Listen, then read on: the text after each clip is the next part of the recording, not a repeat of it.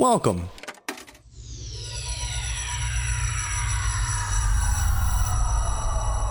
To Arcade Audio.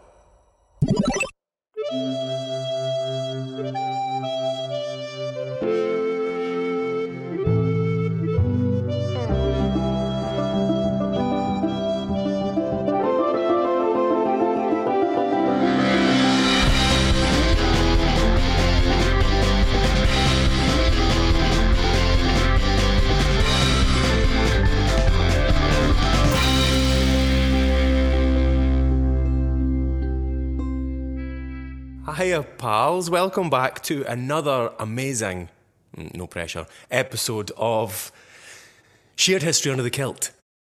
This has to be the last one. We're out of history. Scotland's not that old. This is going to be the last episode about Scottish history ever created, right? See, that's why we started it, so you realise that that's not true. Oh. We could probably have about 900 seasons and still have loads of left to speak about. Oh, okay. Well, I have time, so that's cool with me. Great. I'm Adam McNamara. And I'm Natalie Younger. And this is your go-to podcast for all the Scottish history that you have wanted to find out about. Stuff that's been brushed under the carpet. Stuff you didn't know you needed to know. Yeah. And then you go, what? What? No. And then you can look real smart at pub quizzes and parties. Yeah, like us. Basically, this is why we're doing it. So pub quiz, Scottish history, pub quiz questions are a lot easier. It's a real niche theme for an American trivia night to just be Scottish history. Yeah. Oh my God, you'll know loads. The only pub quiz I ever won was we walked into in Vancouver, and it was because it was all Marvel, and all of us were like, with our powers combined, we've got this. And I won a Spider-Man coloring book and a gift certificate to the bar that we were at. When was this? This was like 2-3 years ago. And you won a coloring book. And a gift certificate for the bar that we were at, which we then immediately had to use because we were leaving town the next day. Nice. So we paid for our dinner with pointless knowledge. That's what I'm saying you can do. You can pay for your drinks when on pub quiz night with all of the beautiful, useless, but interesting knowledge that we're about to bestow upon you. Well, I mean, and you know what's really weird, though, I find is like the Americans, like, I remember working in America, sometimes they hang about the stage door and they'll be asking what clan you're from. Like Americans. And you're like, how do you even know what clan you're from? Because I don't. and they tell you like, oh yeah, we're like from the Clan MacLeod, and you're like, are you? They just decided that tartan looks best on them. I mean, there's a lot of banging tartans. Let's be honest. I mean, my color is plaid, so that's my best color is just plaid and denim. Shall we get started? Yeah, of course. Yeah. I mean, that confused me because I'm like, there's so many tartans. I mean, what do you mean? Just all of them. So, Natalie. Yeah. What's under the kilt today? Very glad you asked. It's a very cute friend under the kilt today. It's the beloved character of Jock, the Scottish Terrier from Lady and the Tramp. Right. I had to look up if he had a name. Really thought that his name was probably just Scotty, because we're very creative. So let me see where this is going. Like every episode, you've always got some kind of inanimate object. Now it's animals. I mean, there's been a unicorn under there too. Okay, that's not real though. And how dare you? It's just a skinny rhino. A skinny, long-legged rhino. Yeah. And what? So we're going to go into like engineers from the Enterprise soon. Is he going to be under there? Beam me up. I'll show myself out. Is that not what's under the kilt? That's not what's under the kilt. I'll let you know. I don't even know why I ask you. Because you like my answers, and one of these days I'll be right. It. Yeah. Okay. Yeah. That's good. Fine. Tell us what's under the kilt, Adam. Today we have a very experienced actor I thought you were going to say someone very experienced under the kiln. Who knows? Maybe he is. We can ask him.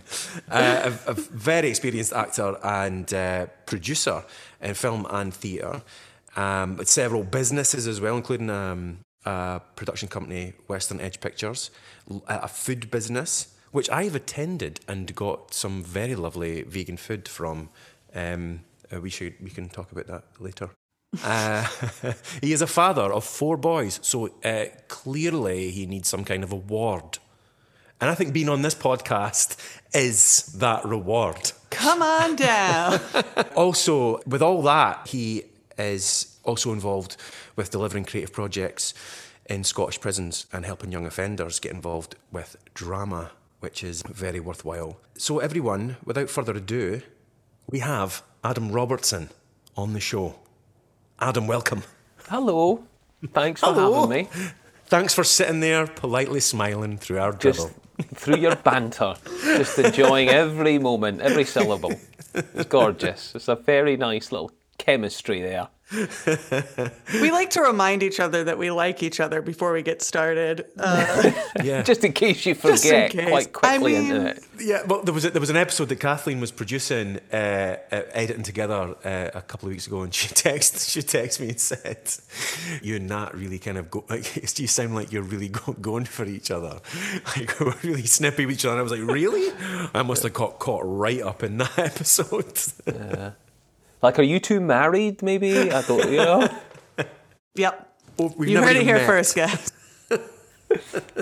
We got married through a screen. No.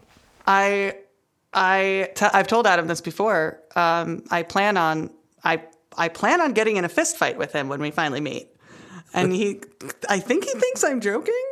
Well, I mean, I've seen her Instagram stories of her like doing kickboxing and boxing, and there's absolutely no way that's happening. I'm training for our big boss battle. So anyway, Adam, how are you?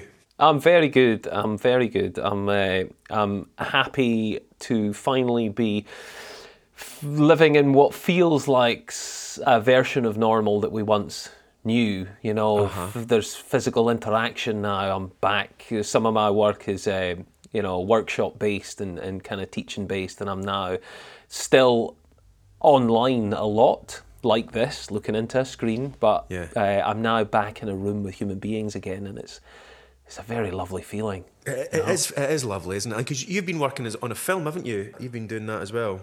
I've been filming. I've just finished directing another short film that we managed to do at the tail end of COVID. Mm-hmm. And that was good, but it was still lots of protocols in place, and 2 meters apart, and doing your own makeup and all that kind of stuff. Yeah. But this now, where we're at, is like I was in a room the other day with 12 people. 12 people, and that felt weird. Because you kind of feel a little bit on edge as well. Because like I'm currently rehearsing with a cast of, I think there's about 17 of us. And we do lateral flow tests every day and PCR tests twice a week, and it does kind of feel like this is amazing, but also it also feels really risky. It's funny that, isn't it? How quick, in relative terms, how quick it has been for us to adjust to that, and for that being in what is the most natural thing in the world, to be in a room full of other human beings, for that to feel slightly odd. Yeah. But so I'm very happy to be back in a new version of normal and getting on with life. Excellent. Back in some semi-precedented times. Yeah, it's good. Yeah, I'm good. Been getting out in nature a lot lately, which is lovely.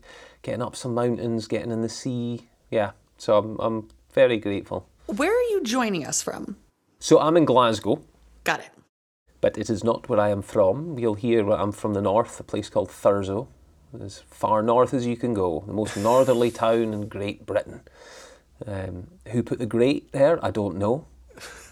Probably not a Scottish person, I would guess. Mediocre Britain was one of the ideas that was floated. Yeah. But didn't we discuss this, that we're pretty sure the great came about once Scotland was brought into the fold, so maybe Scotland brought the great. Brought the great, yeah. I'll go with that. I'll go with that too. But yeah, so I'm from the most northerly town in the ancient kingdom of Scotland, the ancient country of Scotland, and the island known as Great Britain. But I'm in Glasgow now. Yeah, I lived in London for 15 years, which was way too much. Like, I do a lot of work in prisons, and I work in a particular prison that is mostly people in for life. And I say, well, I can relate to you. I lived in London for 15 years. Woof. Yeah, it's a stretch. And what do they say to that? They go, is that really the same? Well, no, but for a boy from Thurso, from like a population of 10,000, to suddenly go to a city that has twice the population of the entire country of Scotland, it was quite a contrast, I have to say. It is. I mean, it is a shock to the system being in London. I was here for 8 years. I'm now working down here again, but only till November. And then, but it's just so intense. It is. It's that pressure. Like after 15 years, but towards the end, I just felt this oppressiveness. Like, I needed wild space. The fact I'd lasted that long, and I was getting away. I'm always roving. I'm always heading down to coasts and stuff. But there's in England, there's no wild space really. There's country and some really beautiful country, but wild space, it's very hard to find. Whereas in Glasgow, I can be in wild space in half an hour. Yeah. Truly wild, untamed. I could be in a cornfield in half an hour. So I could just be walking through some corn or some soy. That's about it. Or I can be in the middle of a lake. Yeah, I'd rather be there than in Piccadilly Circus. I'll tell you that. Yeah. So there's two Adams. I mean, I don't know how you're going to cope with this, Nat. But panic. Adam, you are from Thurso. You said. Mm-hmm. What's it like? What did you get up to growing up down around that end of the country? So Thurso is a small town, and the town itself is not very pretty. It is surrounded by majesty. It's beautiful. It's a truly wild, remote part of the world. I suppose if you wanted a comparison for the kind of landscape we're talking about, for maybe some of your listeners, like Canada or parts of Alaska, I mean, it's very, very empty. Yeah. But the skies and the coast are beautiful. And I was very lucky to grow up. I suppose I only realised how lucky I was years later, having left it. Having spent 15 years in London, I realised, wow, how amazing was it that I grew up in a place where I could be out of the house, even as a young boy, from morning until night, until literally from sun up to sundown. And nobody worried about where we were. It was a safe kind of environment. Yeah, it's just a big, beautiful, wild space. Mountains, lochs, seabird-covered cliffs, and that take your breath away. Lovely. Lots of wildlife, whales, dolphins. Yeah. You're into surfing, aren't you? Did you start surfing in Thurso then? So I did start surfing in Thurso when I was 12. Uh-huh. And I got right into it. I was amazed that I was skateboarding as a kid. I was a troublemaker, I was in a lot of trouble, which is why, or part of the reason that I've found myself working in prisons with young offenders today. I was at children's panel 3 times. I was almost put in a home. I left school at 15. But surfing was a kind of saviour for me and a sanctuary. And I was amazed to find, because when you're little and you're growing up in a place like Thurso, you just think it's a shithole. You just want to get as far away from it as possible. You hate everything about it. You hate everybody that lives there, And then I discovered surfing and I met people from other parts of the world who travelled to this fabled place because apparently I had good surf, which blew me away that there was anything good in Thurso. But as I discovered, the surf was incredible. And so I got into that, despite almost drowning on my first day. I got washed out to sea on my first day surfing. Never put me off though. Never put me off. I loved it and I got into it, and I still surf. I was surfing the other day down in Machrihanish on the west coast, and I got really into it. I ended up being in the Scottish team. I was Scottish junior champion when I was a wee Wayne, and it was my way of getting out. It was the first time I ever went on a plane was with the Scottish team. So it was a real saviour in many ways, spiritually and emotionally and physically. Geographically, it got me out of that wee town. and opened my eyes. And yeah. Do you still go back home to Thurso and surf whenever you're there? Yeah, my mum and my dad are still there. They're long divorce, but they're still up there.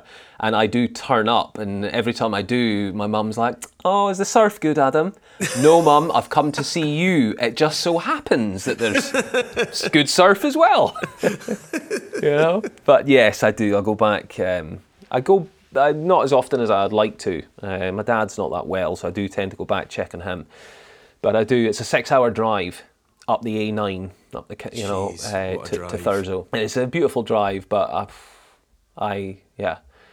it's taxing. Takes it out of you. Yeah. What would be like your top 3 surf spots in Scotland? Well, Thurso is number 1. I mean, it's a world-class wave, and it's had world qualifying competitions held on it. So that's got to be number 1. There is a beach to the west of Thurso called Torresdale Bay that's beautiful, just this big, vast expanse of white sand. And in the summer, I've had some amazing surfs there, so I've got a soft spot for Torresdale. And then on the east coast of the northeast coast, there's a place called Freswick Castle, which is a stunning castle, and there's a break beside that called Skirza, Skirza, Skirza Point, and it's mythical. I've only surfed it 3 times in my life. In my 35 years of surfing, I've surfed it 3 times. And you just the stars have to align in a particular way, to get that wave. And so I have dreams about that wave. One day I'm going to before I'm too old to surf, before my joints finally cave in, I am going to surf Skirza again. But those 3 breaks up there, Thurso, Torresdale and Skirza, yeah. Can you really surf further south in Scotland, or is not really? So yeah, you can surf all. I mean, Scotland's littered with waves. Littered. The whole north coast, the whole east coast, and the west coast, like the Western Isles. It just so happens that all of the best breaks are up north. Up north. Well, that's where it's obviously because the swell travels down from Iceland. Really, basically, when you've got low pressures to the kind of northeast of Iceland, it funnels waves straight down into the north coast. The east coast, you've obviously got, the Netherlands and what have you, and Norway and stuff. So it's harder for waves to get down the east coast. And the west coast, we've got the islands. But the north coast is a gift. But it's not like over where you are, Natalie, or where you used to be in LA. It blew me away when I was there, and I realised people just turn up at the beach in LA. They just turn up, because there'll always be waves. And I learned about this is a podcast not about surfing, but you have got me started now. But that coastline in LA is from 12 o'clock to 6 o'clock, so the swell can reach it from the south, the west, and the north. So there's just always waves. Whereas Thurso is really tricky. It's got a swell window, if you think of a clock face, from kind of 11 o'clock to 2 o'clock. So only winter, that's why it's mental. Summer, it's pretty much flat. And then in the winter, when it's brutal and cold, that's when the swells come in. You gotta. Here's the thing. It tests your commitment to surfing, because you gotta fucking want it. You have to be committed to it. Yeah, if you're going to get changed in a car park while it's hailstoning, we are Tadger out, you've got to be committed. Yeah. Yeah. Yeah. Well, I mean, surfing is something I've always wanted to try, but I've just freak the fuck out when I'm in the sea. Even just thinking about it now, I'm like, fucking no. Well, it's an amazing thing, and I do love it. I was, and I still go to great lengths. Now that I live in Glasgow, I'm an hour and a half's drive from my closest surfing break, which is on the east coast, past Dunbar. There's a break called Pease Bay. But the other day, on Tuesday, I literally did a 6-hour round trip to surf Machrihanish in one day. Wow. That's devotion. You have to want it. You do. You have to want it. It's once you have that bug and it's in you, for me, it is a spiritual thing. It's zen. Like when you're in the sea and you do catch a wave, you forget about everything else. For that moment, that flow experience, nothing else exists. And that's precious in life. Oh, yeah. Absolutely. No bills, no responsibilities, no tension, no nothing. Just for a few seconds on that wave, nothing else exists. Yeah. You That's great. almost make me want to try surfing, but I am 31 years old and I just purchased a skateboard. So that's the only beginning. irresponsible decision that I'll be making at this time. Well, you know, when you fall off a skateboard, it hurts. When you fall off a surfboard, it's soft. You're falling into the water. I mean, I have a habit of just getting swept under and any current at all. I just handle it by just ragdolling and then popping up a minute later and being like, I couldn't use any of my body parts for a moment there. The sea is a powerful foe. Is there anything else that, what else is Thurso? Is Thurso known for anything outside of surfing, or is there any fun history in the area? Well, Thurso it used to be a big herring port. So in Neil Gunn's The Silver Darlings, he talks about Thurso and Wick. And the herring was a big part of Thurso. But once the herring left and vanished, the saviour or perceived saviour of Thurso was Dounreay, which is very controversial, atomic energy plant plonked on the top of Scotland because, well, you know, if it blows to high heaven, it's only a few Highlanders that get murdered and lost, you know, so it's very controversial, and it was sold to the local population as a way of, they were going to get, this was back in the 50s, they were going to get cheap energy. It'd be a great employer, and they would get cheap energy, and as a old friend of mine, or a friend of my dad's used to say, there's got to be better ways to boil a kettle. It was a toxic kind of, and it's a blight on the landscape up there, you know, you may have seen photos of it, it's like a huge golf ball, the reactor, the reactor up there. And yeah, I've got friends who work there, and I worked there for myself for a wee while when I was little. I was kind of 16, I was working out there. And it's employed thousands of people, but it's a tremendous waste of space. You know, now there's 3,000 people employed there. I suppose in its heyday there was maybe 10,000 employed, and now there's like 3,000, and they've been there, and they'll be there for another 20 years, and all they're doing is decommissioning it. I mean, how wasteful. Yeah. So when I drive past there with the kids and they go, "Hey, Daddy, what's that big golf ball?" And I say, well, that is the biggest waste of space and money you'll see, because that's now 20 years of people employed to stop something working. Yeah. Something that didn't work that well in the first place, and there's now 15 years of work stopping it working, which basically means, you know, there's radioactive stuff. Yeah. But it was plutonium, it was, you know, the real truth of it. It was the United Kingdom Atomic Energy Authority, and so it was, it wasn't just about energy, it was about producing plutonium. So, yeah, it was, so that's what Thurso was kind of known for, really, you know. Waves and nuclear energy. Waves and radioactivity, yeah. And it's on the North Coast 500 now, and so it gets a lot of, you know, people venture there. It's 20 miles west of John O'Groats. So anybody who does John O'Groats to Land's End, or goes to see the most northerly point, which is Dunnet Head, and John O'Groats is the first house, they'll often visit Thurso because it's next door. You know, it's a part of Scotland that I've never really experienced, and I want to do the NC 500. I'd like to maybe get out a wee van and go on a wee trip with the kids. Just do it. All around there. And it is amazing. I did that a few years ago. I did a motorhome, it was 2013, and I bought an island hopper on Calmac ferries, and I did all the Hebrides with them, and they still talk about that. They go, that was the best holiday we ever went on. See, that's what you want. Went Barra to Eriskay, South Uist, North Uist, over to Harris, then to Skye, then over to Lewis, then over to Ullapool, and then we drove up the west coast to Cape Wrath, and then along to Thurso. That's amazing country that we live in. I know, and we just take it for granted. Oh, you know, and it's so important. I suppose maybe that's one good thing to come out of lockdown is people have been exploring more. Very also, true. People have been taking the piss more, which is a shame, you know, and not respecting the environment, you know. That's right, the NC 500 has been left a mess, yeah. But that's the minority, not the majority, but there's a real, I think, process of education that needs to go on for people, and infrastructure, because the North Coast 500 has been massively popular, but the small towns and villages that are on that road aren't maybe cut out, you know, for mass like for camper vans and motorhomes, and it's been pretty battered during lockdown while people haven't been able to go on holiday, you know. Yeah. But I do recommend it. It's stunning, absolutely stunning. I've done that road many, many times, long before it had a name of North Coast 500, and it never gets boring. Never. I still now, having driven it, God knows, countless times, too many times to count, I still pull over at the side of the road and go, fuck me, look at that. Yeah. Look at that. You know, it's it's amazing.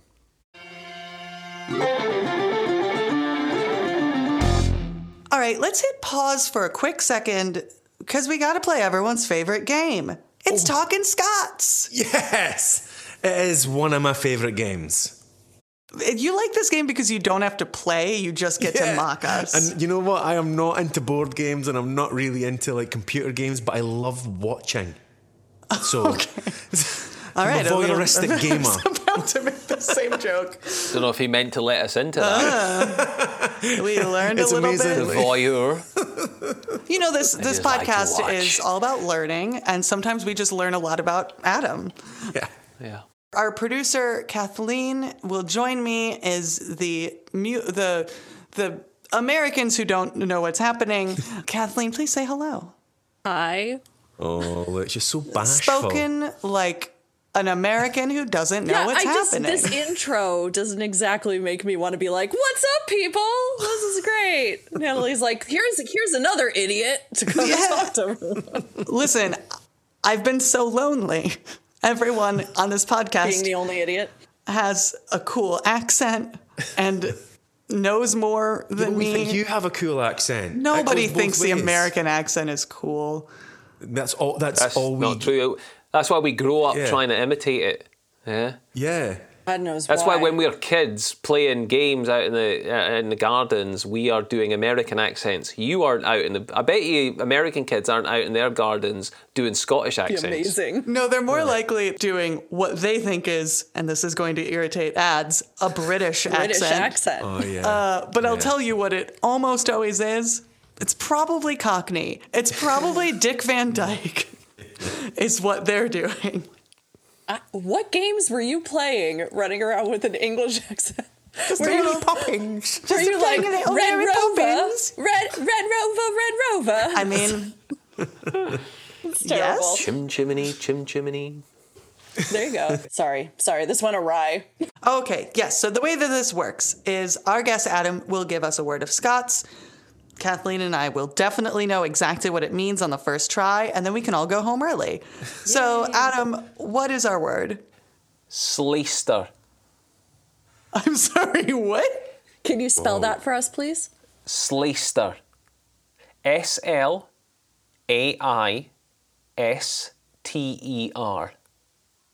Sleister. I think even Adam McNamara doesn't even know this word. I don't. That's a couple in a row there. Oh, Yeah.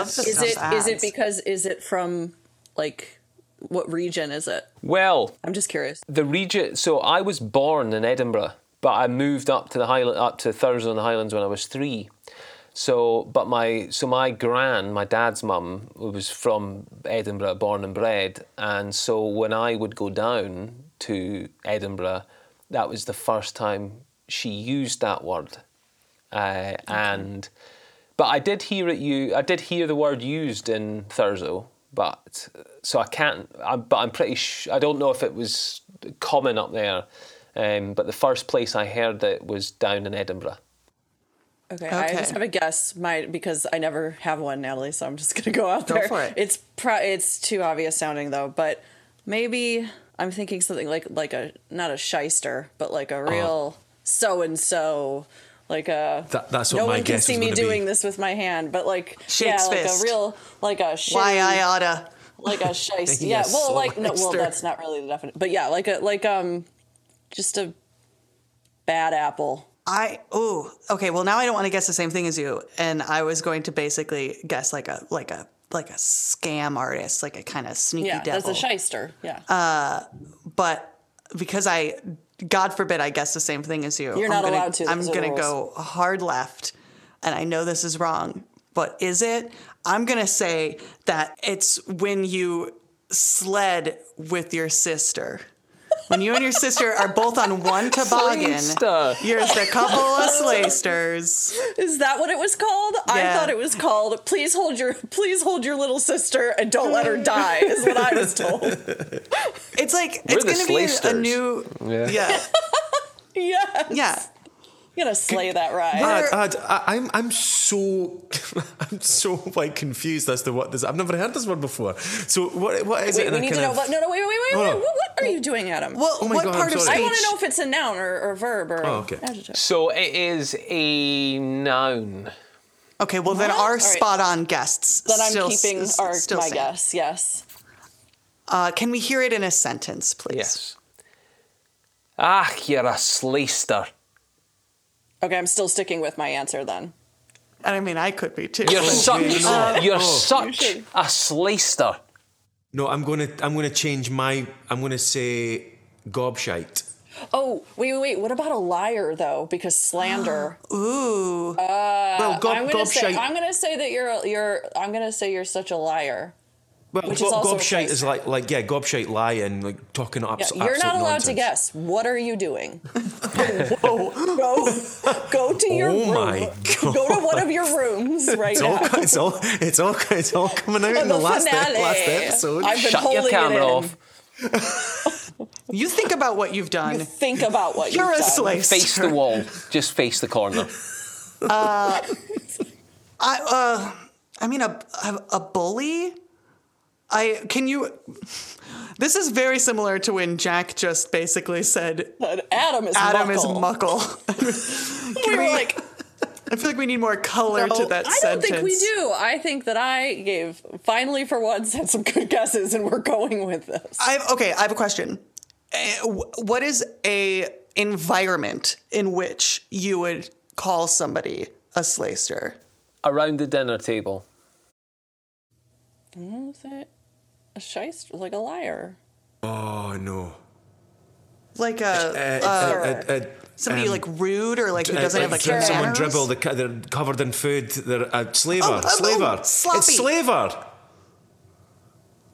Adam is now honing in on the... Yes. Why is Adam doing anything? If you're, this is great. Wait, hold on. As somebody who, whenever I eat a dessert, gets it all over me, I'm going to my go ahead and God. say that it means that you're a slob. You are a slayster. Yeah. So and it is when an I accurate was description at of my Natalie. granny's and I was eating her stovies, I'd get them all down here and she would go, "Oh, Adam, you're a slayster. Look at you. You're a I slayster." love that. Yeah. You're dribbling, you're I getting should've your hung food that where we everywhere, started you're out. messy, you're a slayster. That's a great word. Yeah. I should have hung on to the fact that you had said from the beginning that one of the first times you remember hearing it was your grandmother saying it, being like, oh, it's your grandmother telling you that you're a hot mess. Yes, you're a slayster. And I say it now, like I'll say, if I drop something, I'll go, fucking slayster. You know, it's still there. That's, again, Natalie and I walking down the streets of Chicago with American accents, talking Scots. Just talking Scots with some harsh American accent. Gonna be Some like very cool American accent. That's right. All right, back to the episode.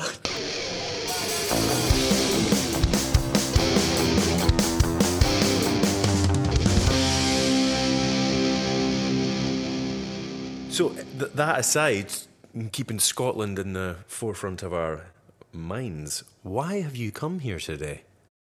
Well, when I spoke to you about the kind of history and kind of subject that I wanted to talk about, the one that really screamed at me was the Highland clearances, because nobody really knows that much about it. People have heard the maybe phrase about the Highland clearances, but I never heard it until I was 25, I think I was, when I first heard the phrase Highland clearances, which is amazing because isn't I it? grew up in it. I grew up surrounded by it, you know?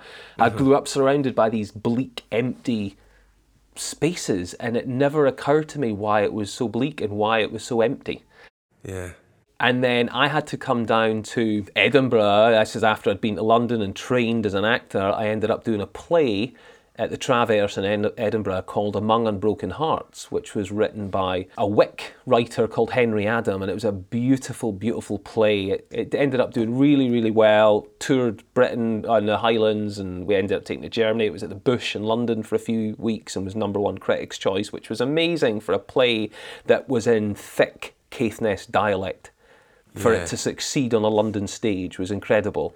But the poetry of it and the heart of it was incredible. And it was basically about a poet, a young poet from the Highlands who left years ago for the bright lights of the city and sadly found the kind of dark comfort of heroin, which is, Among Unbroken Hearts wasn't the first play to talk about heroin and how towns, villages and industrial parts of Scotland ended up using heroin, but that was this young boy Ray's story. And so the play opens with him returning home to inherit his granny's croft. And for those of you who don't know, a croft is like a small holding, like a small area of land with a cottage. And he returns with his fellow junkie and pal Neil from the city, who was born and bred in the city, so it's all new for him. And so he inherits this cottage and he hooks up with his old mentor and father figure, a guy called Chamig, who is a crofter, a man of the land, but he was a poet as well.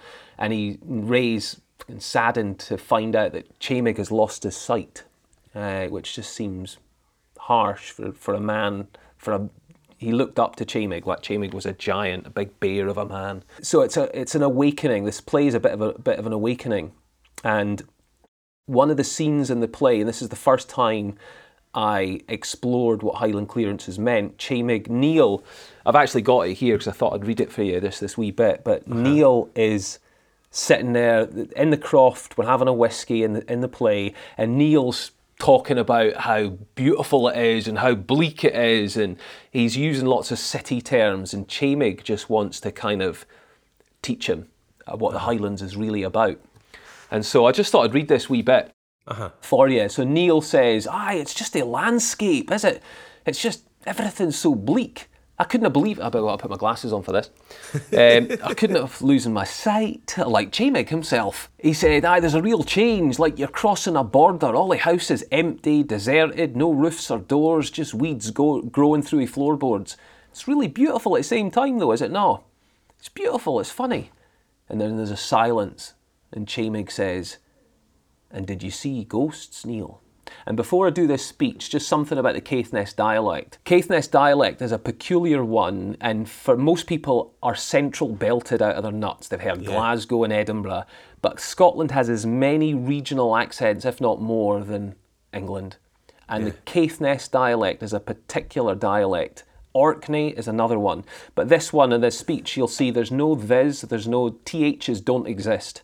The is that is at, there is there's mannies and wifeys and shoppies and all that kind of stuff. So, I'll, if you get lost in the words, I'll let you know. But he says, and did you see ghosts, Neil? Neil says, ghosts? What ghosts? Ghosts, and this is what this is about, the Highland clearances. Ghosts, men and women that once worked that land. Ghosts o' bairns that walked barefoot through mountains wi' smell o' burning thatch still clinging to their clothes. Ghosts o' a happy land, torn apart by greed and avarice o' them that were entrusted to look after it. It's full of ghosts, Neil. Fae Kildonnan till Clyde, it's a haunted land. Take 'em up till Bad Bay sometime, Raymond. Show 'em beaches they clustered on. Caves they were forced to make their home. Show 'em where they starved. My mither's mither came that way. My father's family too. You think it was long ago, but it wasn't long ago. It feels just like yesterday till me. And it's still going on. Then I think it's no. They leave and they never come back. They belong here. Their names tell you that. All the Guns and the Sinklers and the Swansons and Sutherlands, they belong here. But foots that'll stay here for? Answer me that. They canna fish, they canna farm, they canna even get jobs selling wham tap to the fucking tourists. You want to stay here, you get a job in plutonium. Plutonium. Is that no something? Is that no a brave new world we've built? I've seen fit they've done. I may be blind, but I've seen. They started with crofters 150 years ago, and now it's eternal. He ships, and he steel, and he coal. You look at the Highlands, Neil, and you think it's beautiful. Well, it's not beautiful. It's a prophecy. You're living in a land we dispossessed, and the dispossessed have nothing, no even a voice.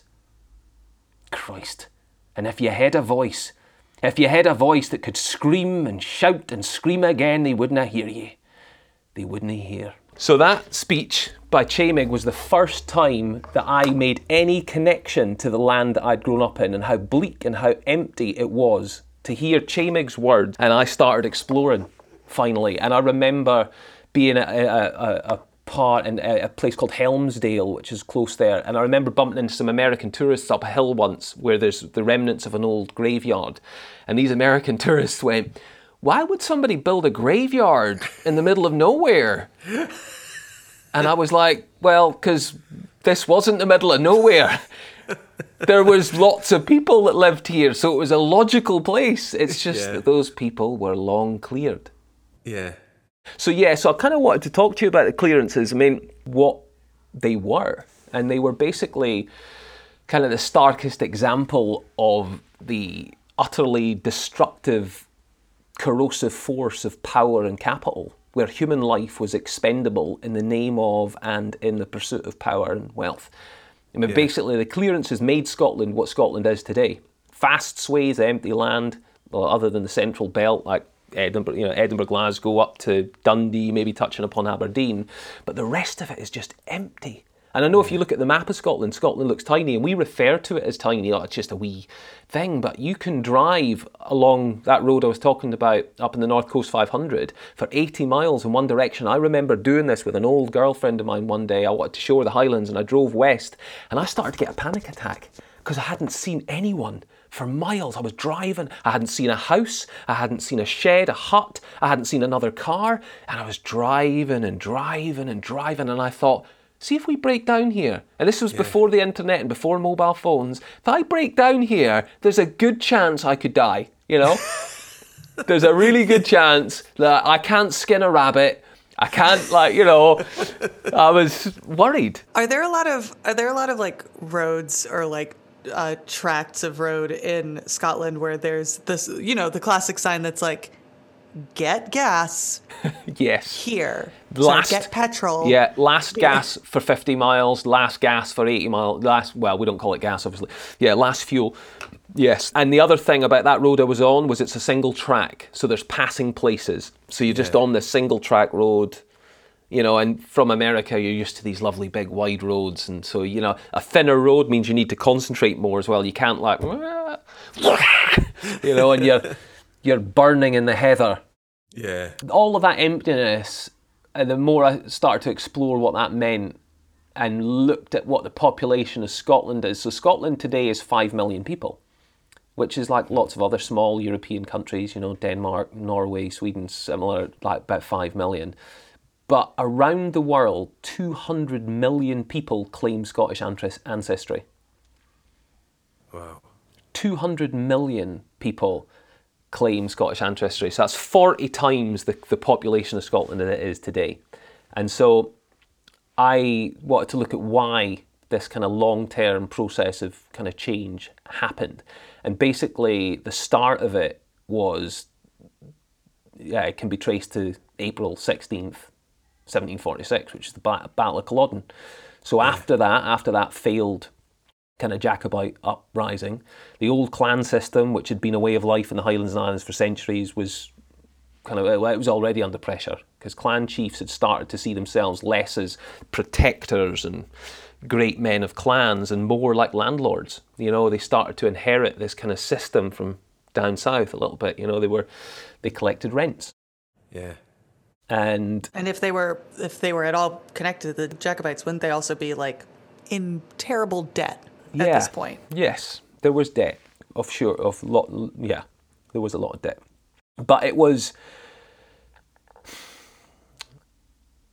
you know, I often wondered why we had this phrase, the Highland clearances, because it sounds like almost a bit romantic. I mean, it doesn't sound very nice, but they were just cleared. They were just kind of, you know, cleared. Yeah. Like, As opposed to the Highland evictions? or the Highland genocide.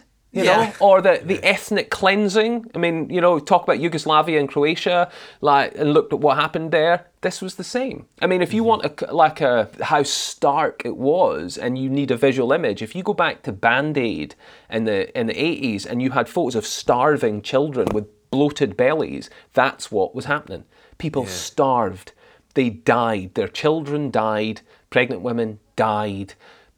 People just died because they couldn't feed themselves, you know? And that wasn't by accident, you know? Yes, there was the potato blight in the kind of mid-1800s, 1840, 1845, there was potato blight, not as brutal as it was in Ireland, but still brutal. But yeah, so after Culloden, King George II and his Whig government and a guy called Henry Pelham embarked on what we now call, you know, would call it ethnic cleansing, you know, even a form of genocide.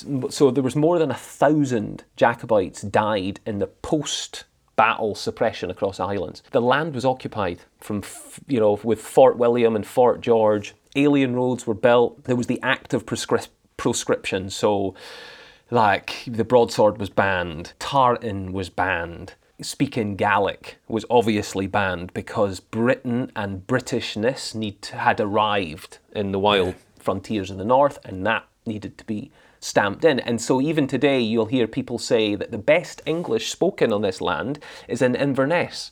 Yeah, I've heard that as well. You've heard that? They speak the best, the most, and that's just that was through survival. And that's why we have this thing in Scotland, Adam, and you know we've talked about this before as big kind of independent supporters, what that issue is with Scotland. We're so ready to just accept the status quo. And the Highlanders were so, after the Jacobite Rebellion, were so discombobulated and disorientated, you know, because people said, well, why didn't they resist the clearances? And there was some resistances, but there was also, it was legal. It wasn't illegal. Yeah. It was supported by the army and the police, you know, there was police at the time, but then kind of it was supported by the powers that be. So there was, what were they going to do? Like, who were they going to call? You know? So true. And I remember watching, Neil Oliver is a historian on television over here. Oh, he's not a historian. No, he's an archaeologist who pretends to be a historian, but yes. But he gets his own TV programme, like one after another. And he claimed, he actually was talking about the Highland clearances, but he didn't refer to them as the Highland clearances. Oh. He referred to them as mass immigration. Yeah. No, he referred to it as encouraged. It was encouraged. Yeah, well, guess what? See if some fucker burned the roof of my house, I'd feel encouraged to leave as well. Yeah. You know? Yeah. No, and I know that kind of, you know, having a bit of a laugh about it, but it's not about it's not laughing about the actual situation. It's laughing at the fact that he has the audacity to get funding from our BBC to tell a blatant lie on television. Yeah. And people just go, all right, okay, and accept it. Was it called the Highland clearances while it was happening, or is that like... No, I think it was... branding after the first, fact. I'm not 100% on this, but the first time that it entered the kind of common lexicon, if you like, that I'm aware of was John Preble's book, The Highland Clearances. So there would have been a time before that, but I don't think it was called that during that time, because the people that were executing the clearances believed they were improving the land. Yeah. You know, they were improving it. They were making it better. Yeah, you know, replacing the human workers with sheep. Sheep were much more valuable than human beings. So, yeah. But basically, so the laws are changed. You know, broadswords are legal, Gaelic's legal, tartan's legal. So that's not just like, that's cruel. That's not just going, listen, economically, we need your land, we're sorry, but fucking keep your tartan, that's okay. No, it was about a way of just going, this is ours, you're worthless. It was racism, basically, you know. They viewed the Celt as less than. And we still, And it's funny, I've had conversations with people, oh, don't talk about that, it's history, it's history. But it's important history, you know, and we still have it today. I remember, as a manifestation of where this kind of comes from today, I remember, so I was where Adam and I met, I was in a regular in a series up here called River City for 5 years. And so on the street, people would recognise me, and often two people would come up, and they would go, one of them was a fan and the other one obviously didn't recognise me, and they'd sit off to the side. And the one fan was going, oh, I love you, River City. Oh my God, and what's going to happen here? And what's going to happen? You're looking for tidbits. And the other friend, and then she would eventually introduce her friend and go, she doesn't watch River City. Why? Because she couldn't handle the accents. Yeah. Can you imagine? I know. An American going, yeah, I don't watch American stuff. I just don't want to hear the accent, man. It's just no, man, it makes me cringe. It's like, whereas Scottish people have that thing in them. We don't. It's called the Scottish cringe. We don't want to hear that. Dates all the way back to this. It does. I read the book, and it was written by an American. I can't remember. Maybe Kathleen can check this. It's called the Scottish Enlightenment, and he traces it back to when it happened, and it was Bonnie Prince Charlie's failure, and everything that happened post that endeavour, and it coincides with the clans getting broken up, the Tartan getting broken up, the Gaelic getting stopped, and the subjugation that was just kind of enforced and ultimately accepted. And that is something which it can be traced back to that particular point in Scottish history. And so all of this, what you're talking about, I think feeds into this acceptance of the status quo, that what you're saying now. Scots are very, very quick to rip themselves before anyone else. It's like we get in there first. If you're going to say something, if you're going to come in and say something negative, I'll say something even more negative, and that trumps you. So fuck you. Do you know what I mean? Yeah. It's like you just end up like having these conversations that are quite bleak. Yeah, it's like, you think you can hurt me? Well, look what I can do to myself. Yeah. And there's a humor to that, and there's some merit in that, but it's become a self-fulfilling prophecy, and it's become something that has, maybe in terms of where we are today, kind of politically, in terms of self-determination, it is doing more harm than good. It really is. Because, you ask any other nation in the world, like, hey, you want to be like independent? You want to be free? You want to like stand on your own 2 feet? Most of them would go, what? And no bullets fired, no bloodshed, would you want it? And 55% of the population say no. Like, that tells you all there is. That's all you need to know. Like, they were offered it. Like, there you go. Yeah, I don't know. I think maybe our captors should remain in charge. They seem to know what they're doing. It's that kind of, yeah.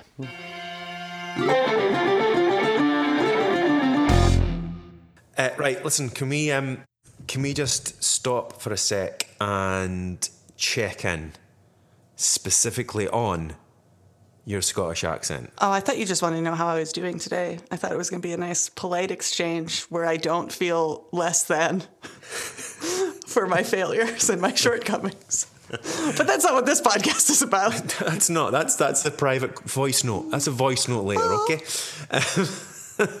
How is it coming along? You've been practicing every day, I assume. You know me, just every now and then now, at least in a voice note to you, I will say something with a bad Scottish accent so that at least I'm trying between episodes. But that's not, I will see. We'll see if I'm Irish. We'll see if, I don't know, maybe I'll be Russian today. Well, we've got Kathleen back. Hello, Kathleen. Hi. So, what's the sentence that you have today for that?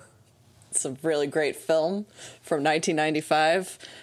Frighteningly, a lot of the fashion trends from it are returning. So this is going to be a quote from Clueless, which is, "In conclusion, may I please remind you, it does not say RSVP on the Statue of Liberty." Oh my God, that is a long sentence. You're a long sentence. Wow. think I'd struggle to say that in a Scottish accent. The Scots are always talking about the Statue of Liberty, so this should be so be. easy. I mean, we When I we got absolutely RSVP, you can try 4 different letters. Oh, good. It'll be good. good. Fantastic. I've got faith in you. Thank you. Great. Some of you guys might know Clueless as a modern adaptation of Emma. Yes. I'm just playing for time. In conclusion, may I please remind you that it didn't say RSVP on the Statue of Liberty. that wasn't horrible. Adam Robertson does not agree. See, The first part, I was like, okay, yeah. And then halfway through, I was like,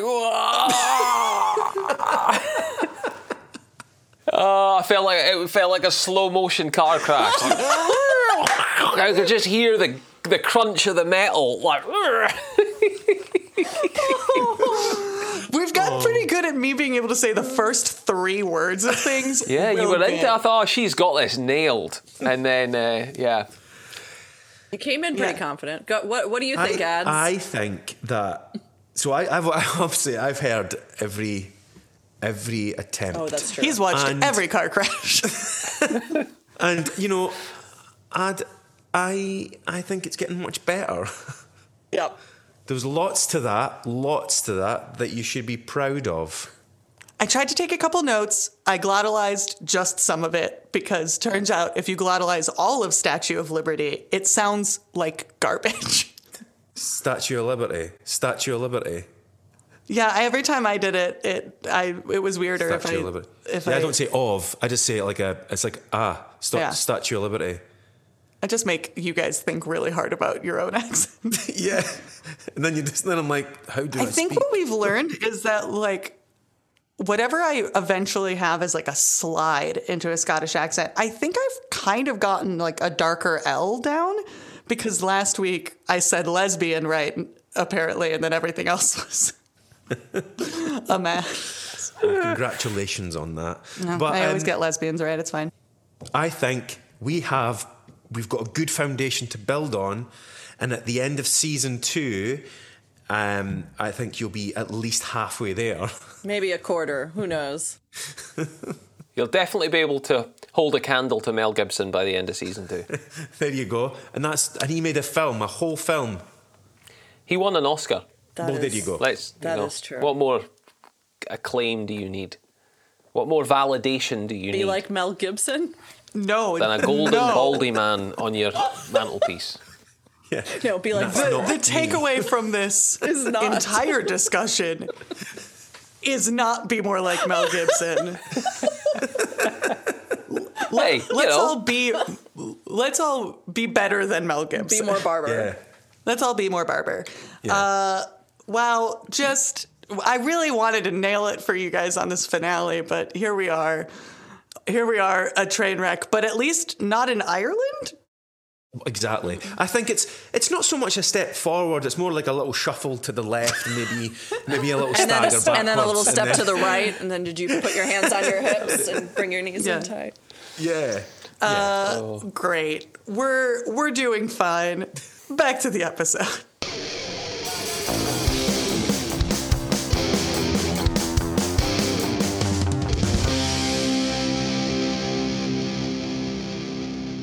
But listen, so like there was 2 phases because I thought, it was just the Highland clearance. It was 100 years or 110 years roughly, and it was just fucking brutal, and it was the English, and they came in, and it's obviously it's a bit more complex and nuanced than that. So there was the first phase, which they referred to more as kind of relocation as opposed to eviction, where they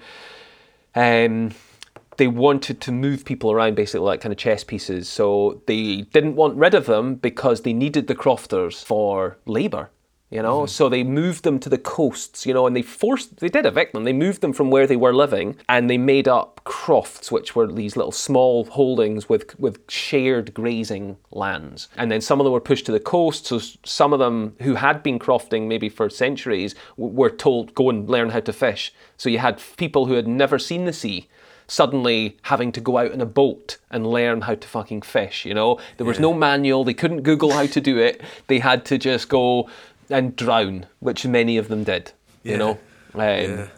But so they were it was forced. It was, they viewed it more as relocation. So that first phase was from 1760 up until about 1815 was that kind of first phase. But then phase 2, which is the brutal one, was 1815 up to about 1860, and that was the aggressive start. And the population of Scotland was rising then after the wartime industry started collapsing. And the lairds and the landlords started the process of evicting people from the land so that more animals could be moved in, because more animals, more profit. Yeah. And some of the evictees were assisted in their eviction, and that's where you get the kind of Neil Oliver thing going, well, they were assisted, and they were helped. And sometimes the landlords did go, well, look, we need to get you off the land, so here's a wee bit of cash, get in the boat, and off you go and help colonise Canada or Australia, or so that's where the assist. So it wasn't, not everyone was burned out of their homes, there was some of that, but it was still. I'm gonna make the assumption it was the people who were like, I'm no leaving, I'm not going anywhere. They're the ones that got helped, in air quotes. If you chose to go, you went. If you didn't, well, then your home was burned down and you were left to fend for your lives, so it's a hell, or starve to death. So those were your choices, Yeah. I'm sure that just as many people who were actually given a little bit of cash and quote unquote assisted, were also there was also probably a lot of people who were assisted onto ships and carriages and whatnot.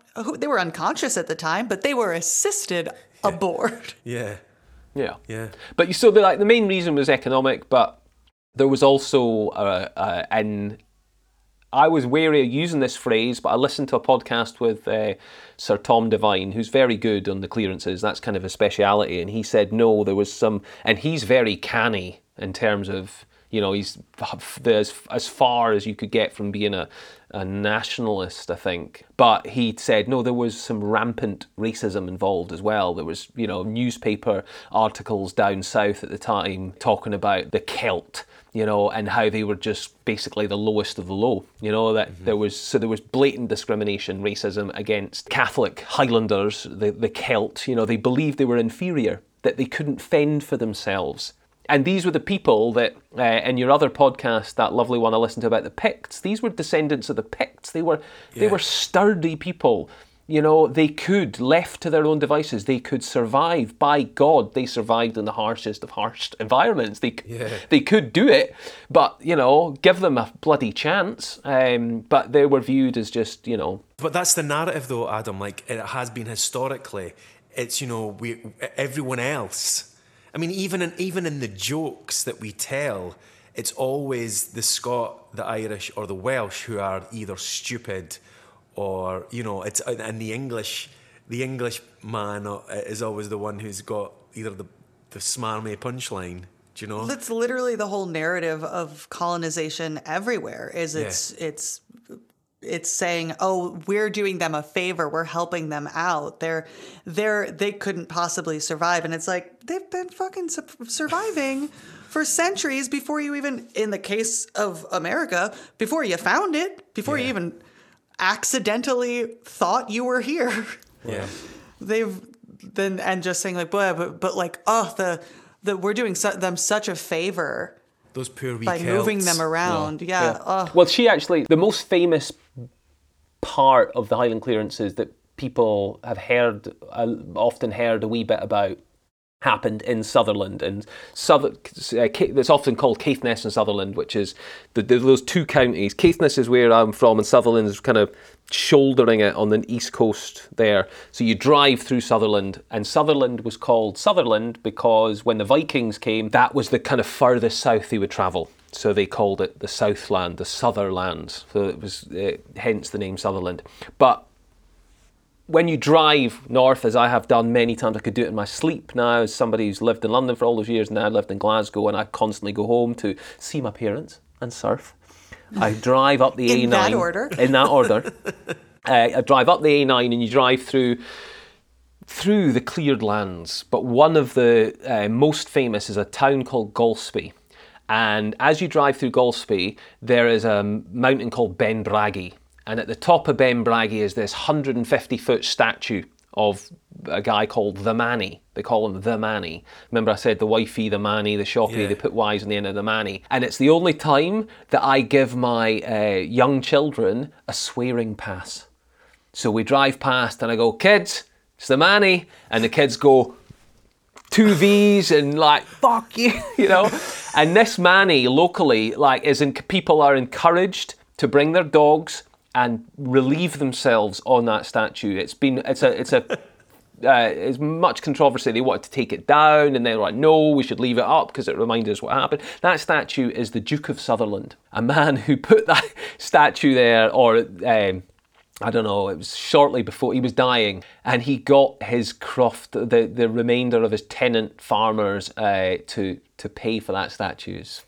You just couldn't make it up, you know, to honour the lands in which he had cleared. But yeah, you know, so this is the part. So this part is the most famous part. So 1785, Lady Elizabeth Sutherland, the Countess of Sutherland, the landowner for about... No relation to Donald or Kiefer? No, I hope not.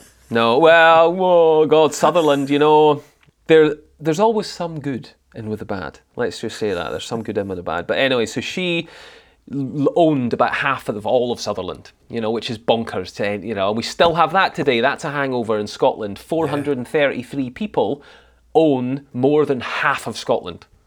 It's just bonkers, you know, it's feudal and it is just ridiculous, you know. But yeah, so she married a man called George Granville Levison Gower, who became the Duke of Sutherland, and it's him that's above on Ben Braggie. Now, the first of their clearances, or their, you know, improving the lands, started in 1807.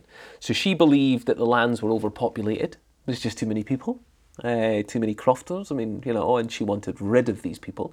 The wool had skyrocketed, the price of wool, and she thought, this is brilliant, we can capitalise on that, get rid of the filthy human beings, put loads of Cheviot sheep there, because they're sturdy New Zealand sheep. It was time to take advantage. So the first clearances was in Lairg, which is another place you kind of drive through if you're heading up to Thurso. 300 Highlanders were moved from there, some of which decided to emigrate. But that was the dichotomy as well, is she wanted them moved, but she still was at that point going, well, but we need to keep some of them.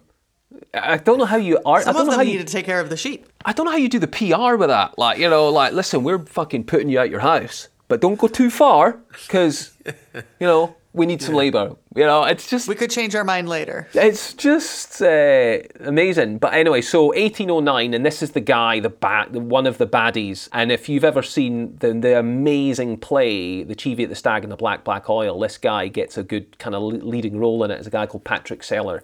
There was a double act, William Young and Patrick Seller, who went to Lady Sutherland and said, hey, you need people cleared? We're the guys to do it. And so they kind of rented their services out as factors. 2 men in a truck. 2 men, and they said that they could get instant results. That was the quote. We could get instant results. So 1811, they're in charge now at Assynt, Assynt, in 1812. That was their first clearance. There was some riots, but, you know, they kind of overcovered that. And Lady Sutherland, when she heard about the riots, was shocked. She said... she was shocked to hear about the riots, as she believed these displaced people should see them losing their homes and land as a positive thing. It's a positive thing. I mean, come on, look at the opportunity. I mean, as somebody who feels like for the last 18 months, I've just only cleaned my house but not had anyone in it. I mean, think of like so much less chores if you're kicked out. So much less laundry to do because all you have is what you're wearing. Yeah, I mean, it's an opportunity. That's a PR slant that she just spin it. used. Yeah.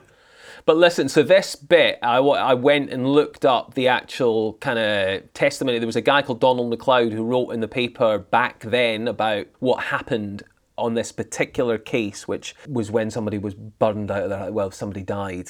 So this was, you can read about this on abandonedcommunities.co.uk. So this one that Patrick Seller was involved in. Forced evictions began on Monday the 13th of June 1818. A posse of 4 law officers and 20 men went from one clachan to another, removing anyone still inside their home, and then setting fire to each house to make it impossible for it to be reoccupied. Patrick Seller guided and supervised their work. A general account of these events was later given by the stonemason Donald MacLeod. This is his account mentioned earlier. His report might be exaggerated, but I'm willing to accept that it contains a good deal of truth. He wrote, "Many deaths ensued from alarm, fatigue, and cold. Some old men took to the woods and precipices, wandering about in a state approaching to or of absolute insanity, and several of them in this situation lived on a few days. Pregnant women were taken with premature labour, and several children died. To these events I was an eyewitness. One of the houses whose burning was witnessed by MacLeod was occupied by a tinker by the name of William Chisholm." So tinkers and cotters were like a hangover from the clan system, and they were people that didn't have many possessions. So they were kind of lowest rung of a very low strata, if you like. So a tinker by the name of William Chisholm. When the posse arrived, Chisholm's elderly, bedridden mother-in-law was still lying inside. Donald MacLeod informed Seller that she was too ill to move. According to MacLeod, the reply was, "Damn her, the old witch. She has lived too long. Let her burn." On being carried from the house in singed blankets, Chisholm's mother cried out, "God receive my soul.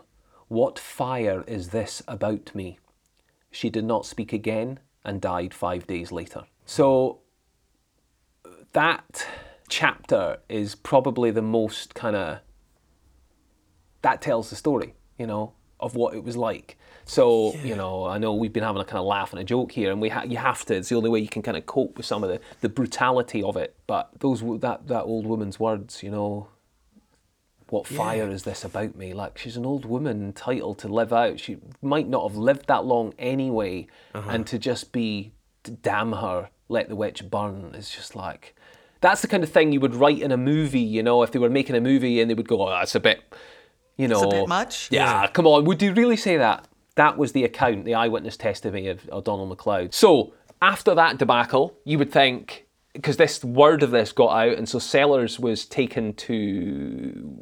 go to court. A local officer, Robert McKidd, who tried to do the right thing, took him to court, and he was acquitted, obviously, because the jury were mostly landowners, mostly, officers of the law and what have you, and loads of people, those kind of people wrote good character testimonies for Patrick Seller, maybe he does burn people out of their homes, but, he plays a damn fine fiddle.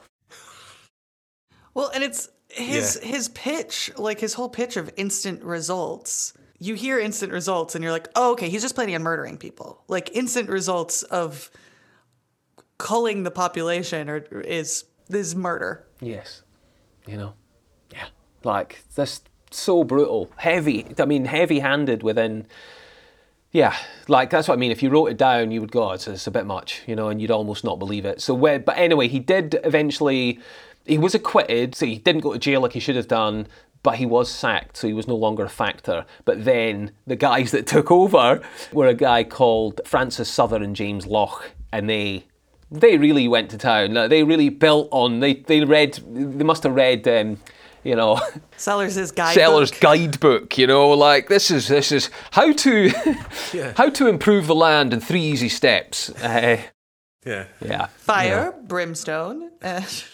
Yeah, and then there was. So that was 1818 to 1820. So just some figures. 1818, 220 families in Sutherland in total were cleared.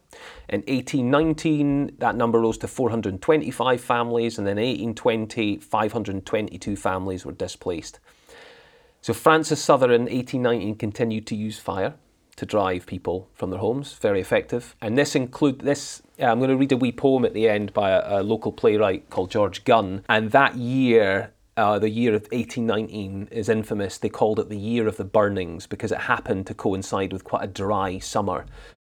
Oh dear. And so that's why that line in Chamigg's speech where he says, with the smell of burning thatch still clinging to their clothes, that, really, that kind of paints the picture.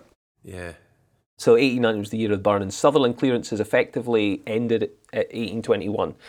There was small-scale evictions after that, but the main thrust of it was kind of complete by 1820. So, yeah, the effects are still seen today when you drive up there, and like when I bumped into those American tourists who were like, I wonder, hey, why have they put a graveyard here?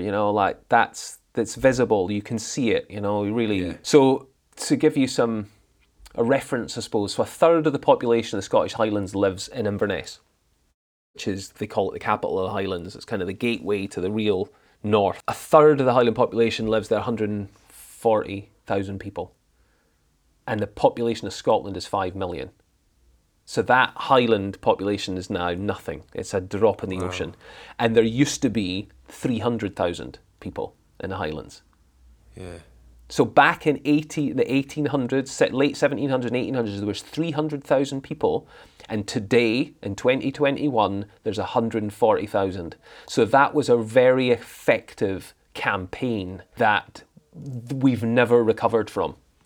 You could take, as George Gunn said to me once, you could take the population of Hong Kong, drop them in a part of Sutherland and never see them. That's how much land, empty land there is, that is now privately owned and used for grouse shooting, deer hunting, that's not accessible to the populace, really, and that's today. So, I know we're talking about history, but this history is very, very much real. Yeah. The Isle of Skye, the population of the Isle of Skye used to be 50,000. Today, 9,000. Yeah. No. It's like, I remember, I can't remember, I think he's a local poet, saying that the children on the islands seem to be bred for immigration. It's like as soon as they're born on the islands, they're just off. They go to the mainland, they go to the big, the cities like Glasgow, Edinburgh, but even down here, it's like they don't stay. Yeah. I mean, I'm the living example of it. I left, I kind of had to leave. I mean, some people do stay, but so many do. Today, still, it's like, just get the fuck out. There's a great film, Leslie Riddick, who's an amazing journalist, broadcaster up here and writer of many books. She wrote a book called Blossom, and she's a big kind of Nordic-ophile, Scandophile. And she's made some films, but she made one about the Faroe Islands. Now, the Faroe Islands are very like the Hebrides. There's scattered little islands, but they, because they're an independent country, have built tunnels from all of these islands, so they're all connected. So you can live anywhere in them, whereas we constantly hear about the ferries getting cancelled, the weather's too harsh, these islands get isolated, they get cut off, people just leave them, whereas in Faroes, loads of people stay. They just get retained. The labour force gets retained, the talent gets retained, and we still have this young people get out, and it's a real shame. It's the bright lights, isn't it? It's like where you're living isn't good enough, really. So, I mean, even when I was at drama school in Scotland, I was kind of told on the sly, you need to get to London. You can't be an actor in Scotland. Yeah. And you're like, wow, what is that? And it's not until you've left Scotland and you realise what an absolute load of old bollocks that is. Totally, yeah. But so the end of it now, just to finish it off, so the end of the clearance officially kind of stopped late 19th century. They introduced the Crofting Act, or the Crofters Holding Act, which was 1886.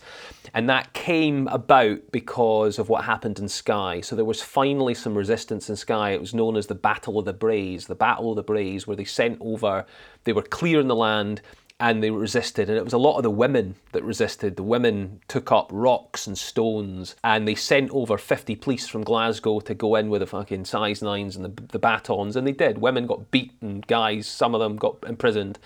But there was an English travelling kind of I think he was an archaeologist or whatever, he saw this and he reported it back to London, and it made the headlines in London.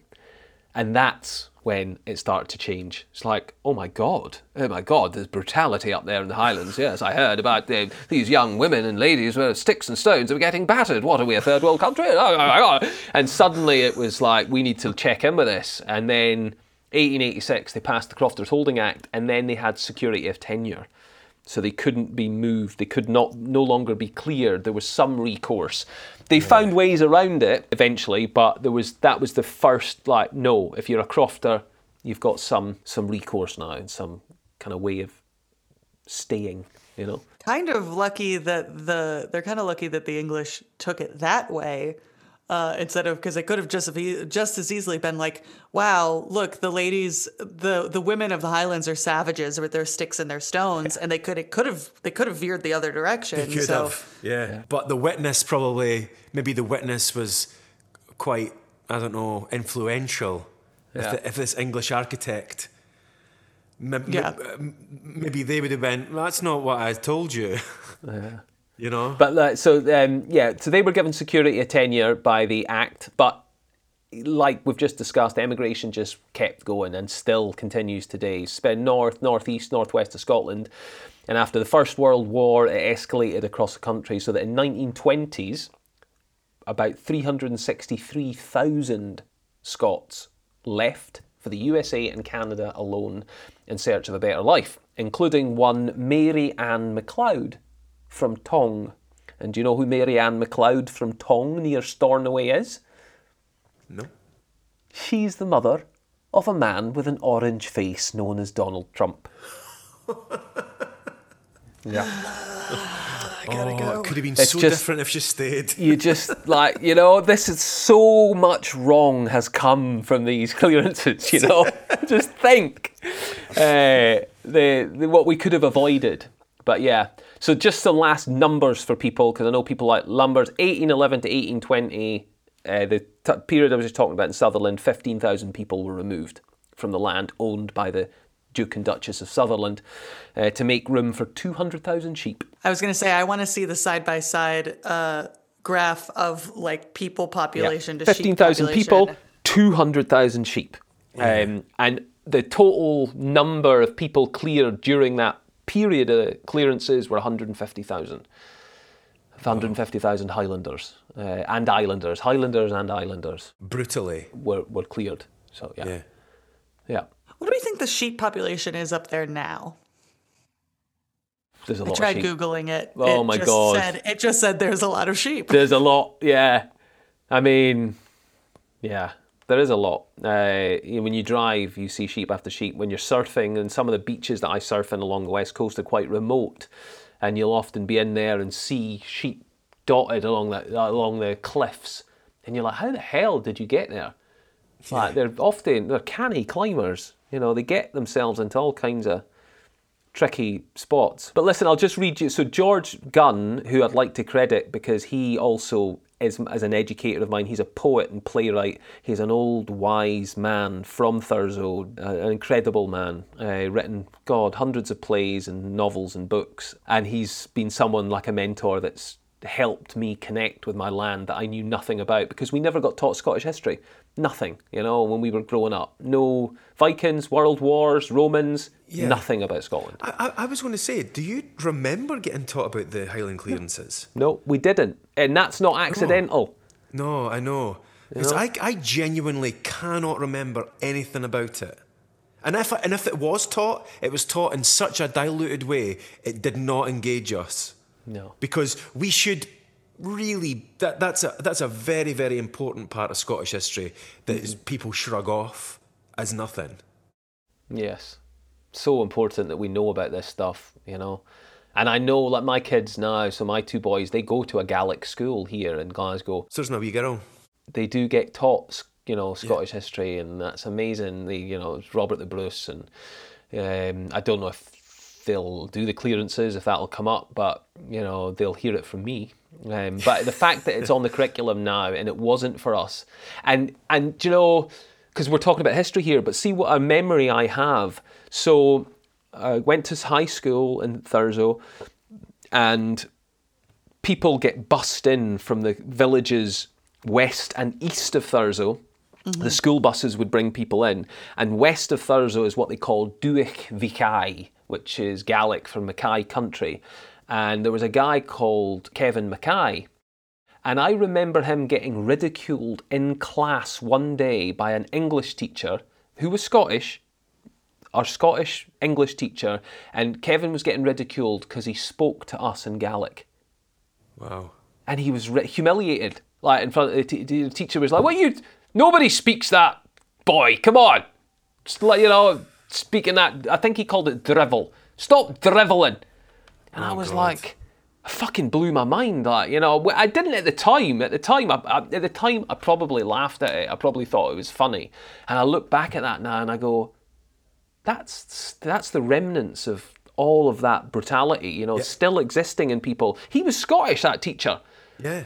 And there he was ridiculing one of the pupils he's entrusted to nurture and enrich. And there he was humiliating him for speaking his native tongue. Yeah. And there's also another hangover of that, Adam, which is, I mean, I don't know if you ever got this, but when I was if you were in a class and you happened to slip into a Dundonian phrase, for instance, if I'd said, "Oh, I dunno ken," to the teacher, and she'd say, "Oh no, it's I don't know, speak properly." Now, the word properly, when you're a kid, when you're saying the word properly, it diminishes the way you speak and makes you feel inferior. And I remember every time a teacher said to me, "Speak properly," I would think of my family. And I remember sitting there, and I think I was in primary 4, primary 5, which would have made me about, 7, and being like, my family don't speak properly. And I remember thinking that about my own family. Yeah. And feeling that we were all less. Yeah, you were substandard. Yeah. You were substandard. You had work to do. You were not cut out to be have a station in life. You were, that's the message. And it's the message that permeates today. It's still prevalent. We still feel it. And that's why 50%, to keep banging on it up, 55% of us go, "No, we do not want to be independent. We are happy being ruled by fat Bullingdon Club elites who have no compassion or connection to humanity at all." That is basically the best we can hope for. Yeah. That's it. That's it. Yeah. That's why. That's it. But listen, so I'll finish with George Gunn's poem called Heron.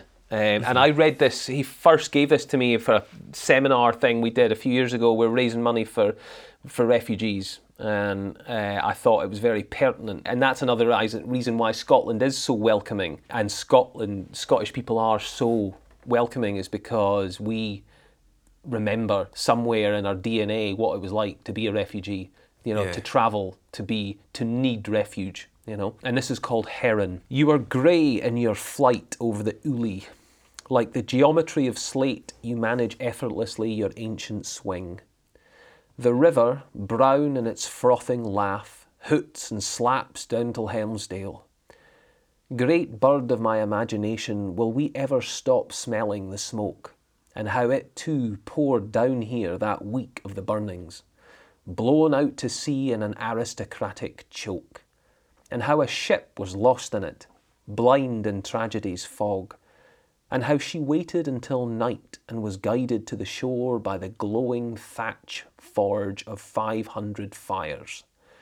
Heron, you will taste the fish again here in this autumn by your thin fields, your red iron-roofed cottages, snug like prisoners in a photograph of an old war, and those other dwellings which did not make it, and whose rounded stones lie in the useless jumble time gave as its pattern to the silenced tongue.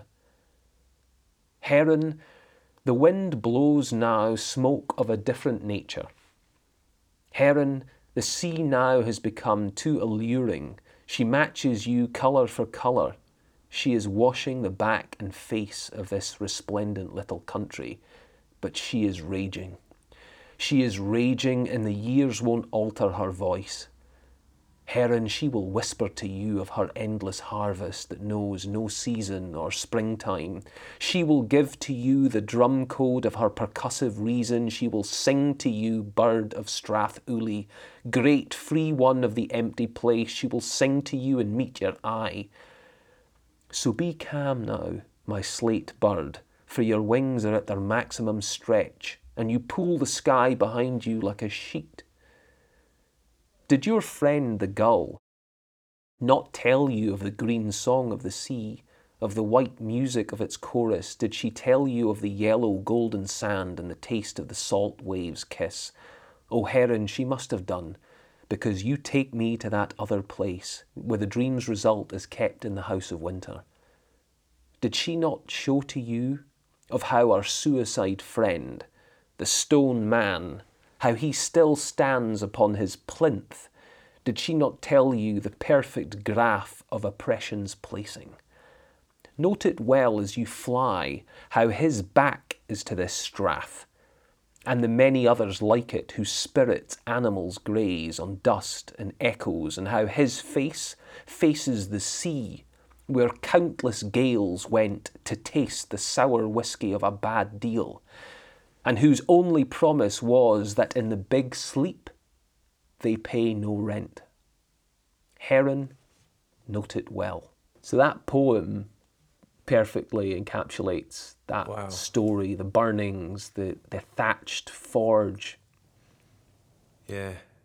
And the Duke of Sutherland up there, you know, facing the sea with his back to the land that he cleared, his back to the people he burned, and you know, beautiful and really, really paints the picture of everything that you've just spoken about. Aye, I thought it was a good way to finish. Yeah. A bit of poetry. We need poetry. There's been prose and poetry. It's been very enriching tonight. You're fairly put on a wee show there, Ad. It's been Well, amazing. this is in my blood, dear sir, as you well know. I know. Like, should we be calling your agent? I feel like we need to pay you for this. I feel like we need it. Yeah, we do it for the joy, Adam. We do it for the joy.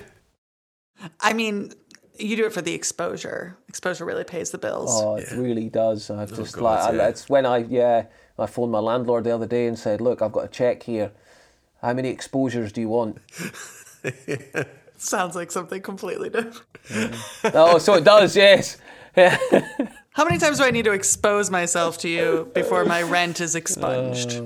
Yes. That has been fun. That's been a really. I mean, it's a moment in Scottish history that I know about, and I've looked into myself. But every single time someone else talks about it, I hear and find out new things. So it just shows what a complex time it is in Scotland's history, and has just been painted over. And it's only when yourself and other people who know about it talk about it and keep it alive. I think that's I just think it's really important. It is. It's why Scotland is what it is today, as the result of that period of history. You know, it's that dark. You know. Yeah. And you can draw so many parallels to other cultures basically being wiped out by communities coming in, by colonizers coming in.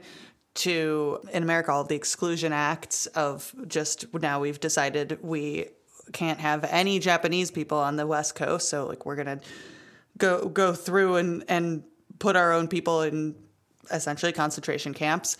But there's something, and I guess that's why it had me thinking about the Japanese exclusion, was because it is kind of your own people kicking you out or enslaving or assisting you in in immigration, encouraging immigration. Like it's your neighbors. It's not some force from far away. Yeah. It's literally your neighbors. Yeah, nobody invaded, you know, like there wasn't an alien force that came in and decided to take over. These were their former clan chiefs and former lairds, and you know, that it's people who know you, people who look like you, people who like were part of your community, and then also the English.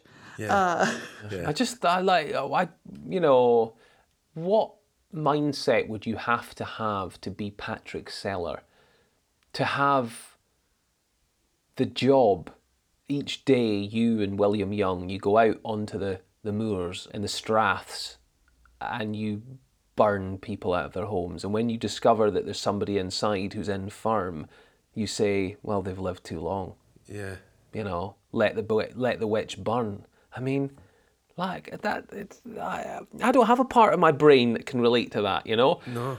It's like. But then your man who the Manny, you know, like let's put up a statue. I mean, that's probably the definition of sociopathic. Oh, I know. Psychopathic. I've done such a good job. I think I deserve a statue. Yeah. Yeah. Yeah, I was going to say, that's the source of a lot of statues in America. Well, there you go. That's it, isn't it? I mean, we put the statues up for the wrong people. Yeah, and we make the people who they subjugated pay for them. Yeah. So Patrick Seller was Scottish. He was, yeah. The amount of self-loathing that you have to have to, like... Yeah. Wow. Take that Scots job. are quite good at that. And when he became when he was sacked, he became a sheep farmer. You know, I mean, he would have had land, or you know, he would have been owed land from the Duke and Duchess anyway. But yeah, he was a sheep farmer after that, and went about his days quite happily. Wow. Not a care in the world.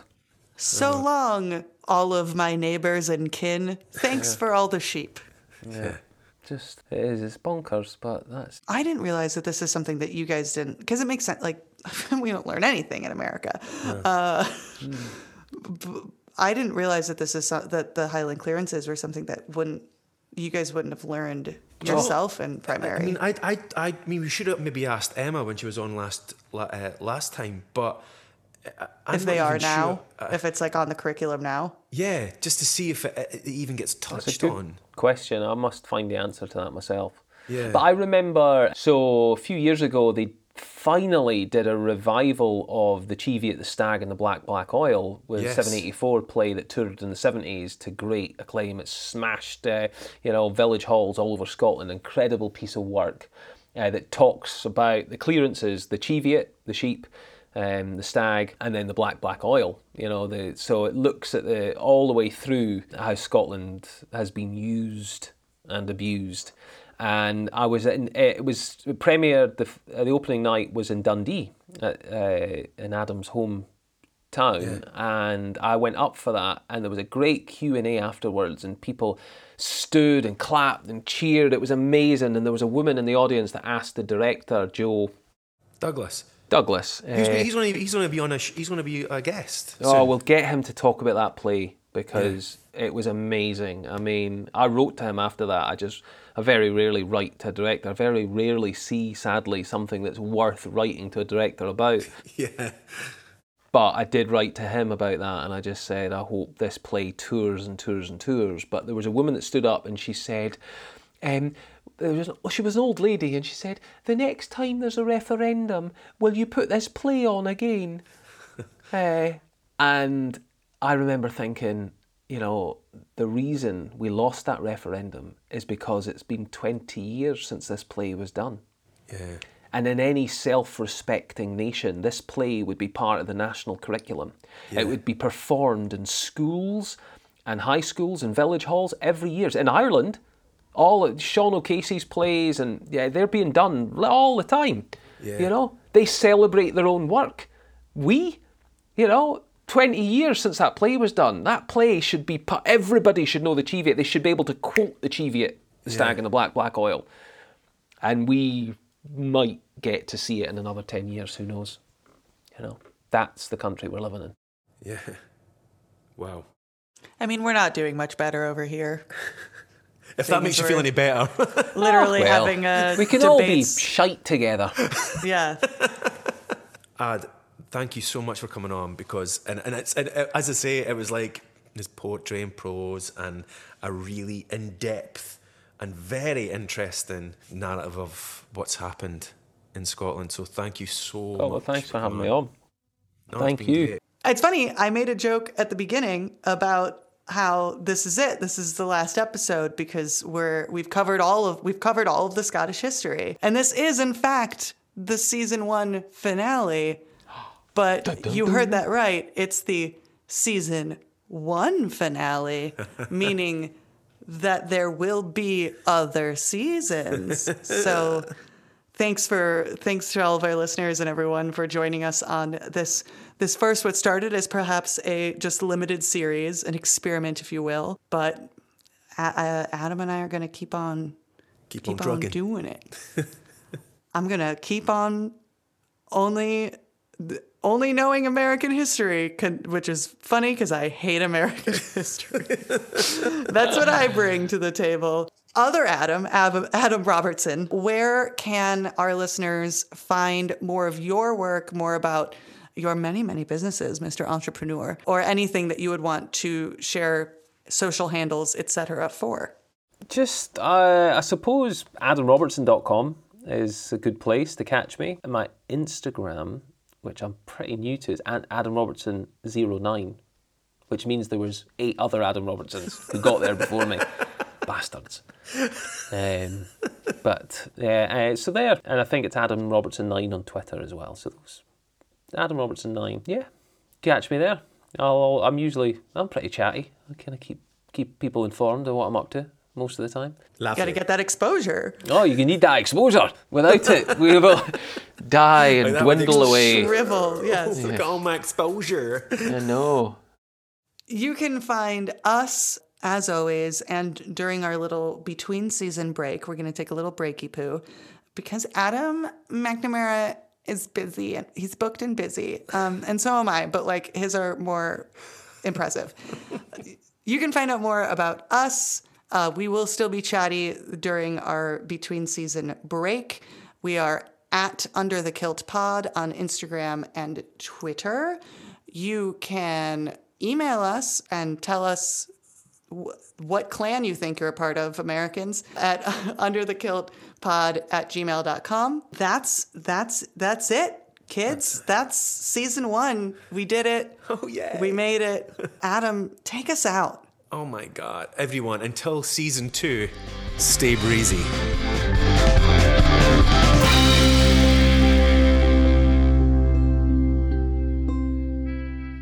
This episode of Under the Kilt was edited and produced by Kathleen Mueller-Mason. Original theme by Tyler Collins, aka 2 Meter Man. Additional music by Gareth Spinn. Original art by Sarah Cruz. Thank you again to our guest, Adam Robertson, and to the girls at Shared History. Thank you for playing Arcade Audio. Play more at arcadeaudio.net.